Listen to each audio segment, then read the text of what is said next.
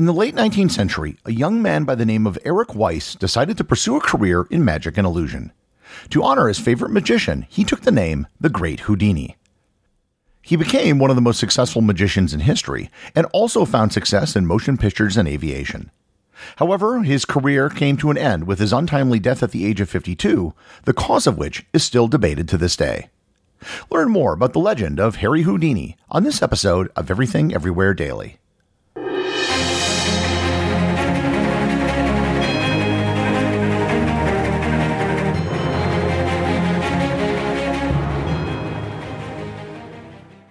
This episode is sponsored by Heaven Hill Bottled and Bond Bourbon. I recently had the chance to try Heaven Hill Bottled and Bond, and I can attest to its exceptional aromas with hints of caramel and vanilla intertwining with its oakiness, which provide a well-rounded flavor profile. Taking a sip is akin to experiencing a piece of bourbon history firsthand. Heaven Hill Distillery may be America's most quintessential bourbon distillery. Established in 1935 after the end of Prohibition, the distillery was established by the Shapiro family and has remained a family-owned distillery to this day. In 1897, Congress passed the Bottled in Bond Act, which set forth strict rules for any bourbon labeled Bottled in Bond. Heaven Hill Bottled in Bond Bourbon goes beyond the stringent requirements of the law by aging its bourbon for 7 years, not 4. The end result is a gold medal-winning bourbon that truly stands out. Available nationally, look for a bottle at your local store. Heaven Hill Bottled in Bond. Heaven Hill reminds you, think wisely, drink wisely. This episode is sponsored by ButcherBox. You've probably heard the old adage that you are what you eat. Nowhere is this more true than with the meats and seafood you consume. That's why ButcherBox sources only the highest quality meats and seafood. All of their beef is grass-fed and grass-finished. All of their chicken is pasture-raised, and all of their seafood is wild-caught. And they do this by finding only the best producers who can meet their high-quality standards. Make a commitment to eat better this year with the best meat and seafood on the planet delivered directly to your door. ButcherBox is offering my listeners their choice of a weeknight meal essential: 3 pounds of chicken thighs, 2 pounds of ground beef, or 1 pound of premium steak tips, for free in every order for a whole year. Plus, you get $20 off your first order. Sign up today at butcherbox.com/daily and use code DAILY to choose your free offer and get $20 off.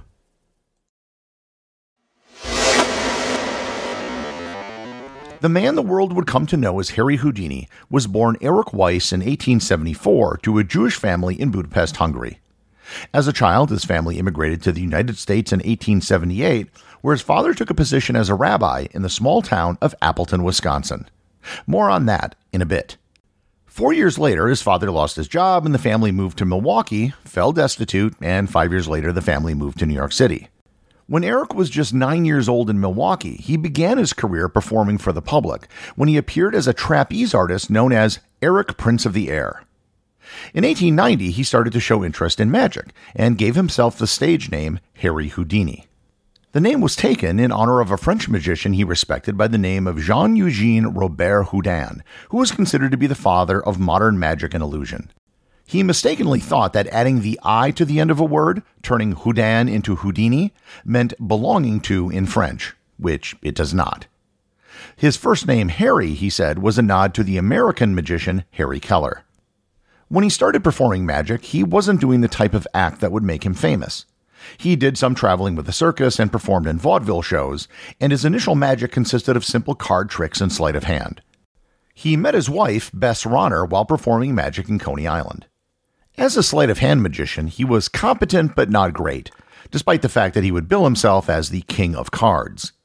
In the late 1890s, he began to shift his focus from sleight of hand and card tricks to escape acts at the behest of the vaudeville promoter Martin Beck. He became particularly adept at getting out of handcuffs. In 1895, he and his wife debuted his Metamorphosis Act. While other magicians did the Metamorphosis Act, the use of his wife in the act made it different and more attention-grabbing than other acts. The Metamorphosis Act involved Houdini being put into handcuffs with his hand behind his back, then put into a closed bag, and then locked into a sealed box, which was put inside a cabinet. Mrs. Houdini would then draw a curtain, clap 3 times, and then the curtain would be opened by Harry Houdini, with Mrs. Houdini now inside the box. His big break came in 1899 when Beck booked him on a nationwide tour of the largest vaudeville theaters. One of the reasons why his tour was so successful was because he would stage escape attempts from local jails after being searched by police. They were huge promotional events for his shows and were covered by local newspapers. He would also allow members of the audience to tie him up or put him in handcuffs, from which he would always escape. He was such a hit on his American tour that in 1900 he was booked to tour England. He performed another public escape in London, this time at Scotland Yard and in front of the founder of the British Secret Service Bureau, William Melville. He escaped from handcuffs that were put on by Melville, which left him baffled as to just how he did it. His Scotland Yard stunt garnered so much attention that he sold out the Alhambra Theatre in London for 6 months straight. On one occasion, the London Mirror newspaper tested him with a specially designed set of handcuffs, which he managed to free himself from in under an hour. He became known as the King of Handcuffs and the celebrated police baffler. From England, he then went to continental Europe, where he became just as big of a hit. In Cologne, Germany, a police officer accused Houdini of being a fraud and bribing officials so he could get free.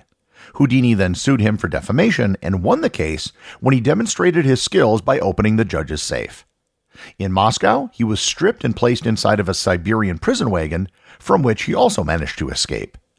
In 1904, Houdini returned to the United States a rich man and purchased an expensive brownstone home in Harlem.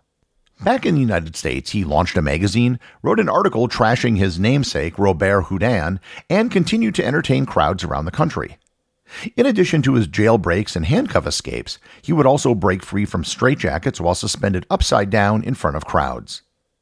In 1908, he introduced his most daring escape to date, the milk jug escape. In the milk jug escape, Houdini had a large metal milk jug on stage filled with water. The jug would be displayed to the audience to show that there were no holes anywhere in the jug. Houdini would then be handcuffed in the front, submerged in the jug, and then the cap of the jug was placed on top and locked.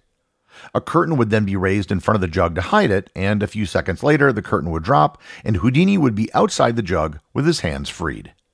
In 1912, during a performance in Berlin, he introduced a new trick called the Chinese water torture cell. The Chinese water torture cell was a tall box made out of glass and steel such that the audience could see everything inside. He would then be placed inside the box, which was filled with water, handcuffed, upside down, and then the box at the top was locked. He actually did his first performance of the Chinese water torture cell in 1911 in London as part of a one-man show with an audience of one person. This was simply so he could get a copyright on the trick, unlike his milk jug escape, which soon had imitators doing it. Some of his escapes were in fact tricks, and if you're so inclined, you can find some videos online that show the secret to the milk jug escape. However, much of what he did was simply a matter of pure physicality and skill. He really could break out of many handcuffs and locks, and he was a master of lockpicking. He also could really get out of a straitjacket. It's a skill that anyone can master if you practice it. He was a natural athlete and was incredibly strong and fit, and he also had the ability to hold his breath for several minutes. Houdini, in addition to being the highest paid vaudeville act in the country, also had many other interests. He was actually an aviation pioneer. In 1909, he purchased his own airplane and took it with him while on tour in Australia. He flew his plane in Australia on March 18, 1910, thinking that he was the first person ever to take a powered flight in the country. In reality, he was the third person, as someone had done it 3 months earlier.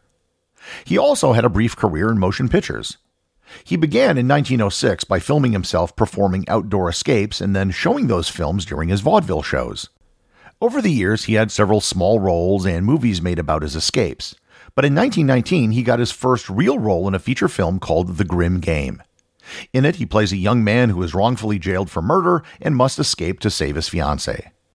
In 1920, he starred in Terror Island, and after that he started his own production company called the Houdini Picture Corporation. The company made several pictures, but gave up in 1923 due to a lack of success. He also turned his attention towards debunking psychics and spiritualists.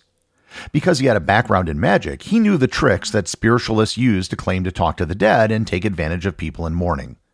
He joined with Scientific American magazine to offer a cash prize to anyone who could prove that they had supernatural abilities. He exposed several notable spiritualists as frauds, most significantly the popular Mina Crandon. He was also the president of the Society of American Magicians and president of Martinka and Company, America's oldest magic company, which still exists today. Before he died, he created a pact with his wife that if he died, he would try to contact her after death with a special code that they agreed upon, which was Rosabelle Believe. Not all of his escapes went off flawlessly. He was once buried alive in a stunt that almost suffocated him. Likewise, in 1915, he allowed himself to be locked inside the carcass of a beached whale, where he also almost suffocated. Harry Houdini's death has been shrouded in mystery since the day it happened. The events which led up to his demise started on his tour on October 11, 1926 in Albany, New York. While being shackled to the Chinese water torture cell, a faulty piece of equipment hit his leg and fractured his left ankle. Then, on October 22nd, he was in Montreal, where he gave a lecture at McGill University. And later that evening, he invited several students backstage at his performance. Houdini had long been known for his ability to take a punch to the stomach. Backstage at the show, one of the students, J. Gordon Whitehead, asked Houdini about this. He was lying down on a couch at the time, resting his ankle. When he told the student yes, the student repeatedly punched him in the stomach several times in quick succession. The trick for Houdini to take a punch to the stomach was that he had to prepare himself and tense up his abdominal muscles. However, this time, he wasn't prepared. Houdini performed that night in pain, and the pain only worsened the next several days. The stomach pains continued, and his temperature rose to 104 degrees Fahrenheit or 40 degrees Celsius. He saw a doctor who suggested he had appendicitis and that he should go to a hospital. He arrived in Detroit on October 24th in pain and managed to struggle through a performance at the Garrick Theater. As soon as the final curtain fell, he collapsed. It was his last performance ever. After the show, he was rushed to a hospital for an emergency appendectomy. However, when the doctors opened him up, they found that his appendix had burst several days earlier. The damage had already been done, and he was suffering from a massive infection. He managed to hold on for another week and passed away on Halloween at the age of 52. The debate surrounding his death had to do with how much his getting punched in the stomach had to do with his appendix bursting. After his death, for the next 10 years, his widow held a seance where she tried to contact Houdini to receive their secret phrase. She never received it. Since his death, the legacy of Houdini has only grown. The collection of Houdini memorabilia has become a big business. Today, the world's largest collection of Houdini memorabilia is owned by the magician David Copperfield. He has an entire warehouse in Las Vegas for his collection. At the start of the episode, I mentioned that Harry Houdini first lived in Appleton, Wisconsin, when his family first migrated to the United States. Today, Appleton has a Houdini museum, the town square is called Houdini Plaza, and there's a Houdini historical walking tour you can take, which visits several of the buildings which were relevant to his family when he was younger. The reason why I bring this up is that the walking tour and all the bronze plaques around town were developed by me. I grew up in the same town that Harry Houdini did, and I was assigned to work on the Houdini Historical Walking Tour when I was in college one summer working for the city planning department. So that's my personal little link to Harry Houdini. Almost a century after the death of Houdini, he is still probably the most famous magician in the world. His name has become a euphemism for someone disappearing or pulling off an escape.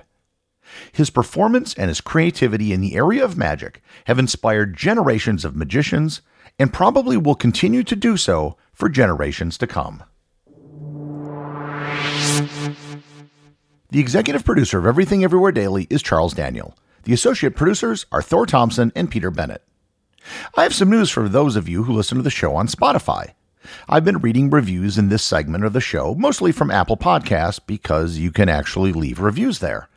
If you're one of the many Spotify listeners, you've only been able to leave a rating on the app, and thank you to all of those who have done that. However, Spotify, as of today, has now created the ability to leave comments on individual episodes.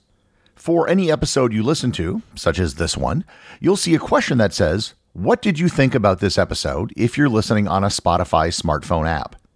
You can leave a comment about that particular episode or about the show in general. However, given the way it works on the back end, I'm probably only going to see comments left on the most recent episodes because otherwise I'd have to go check almost 1,000 different shows.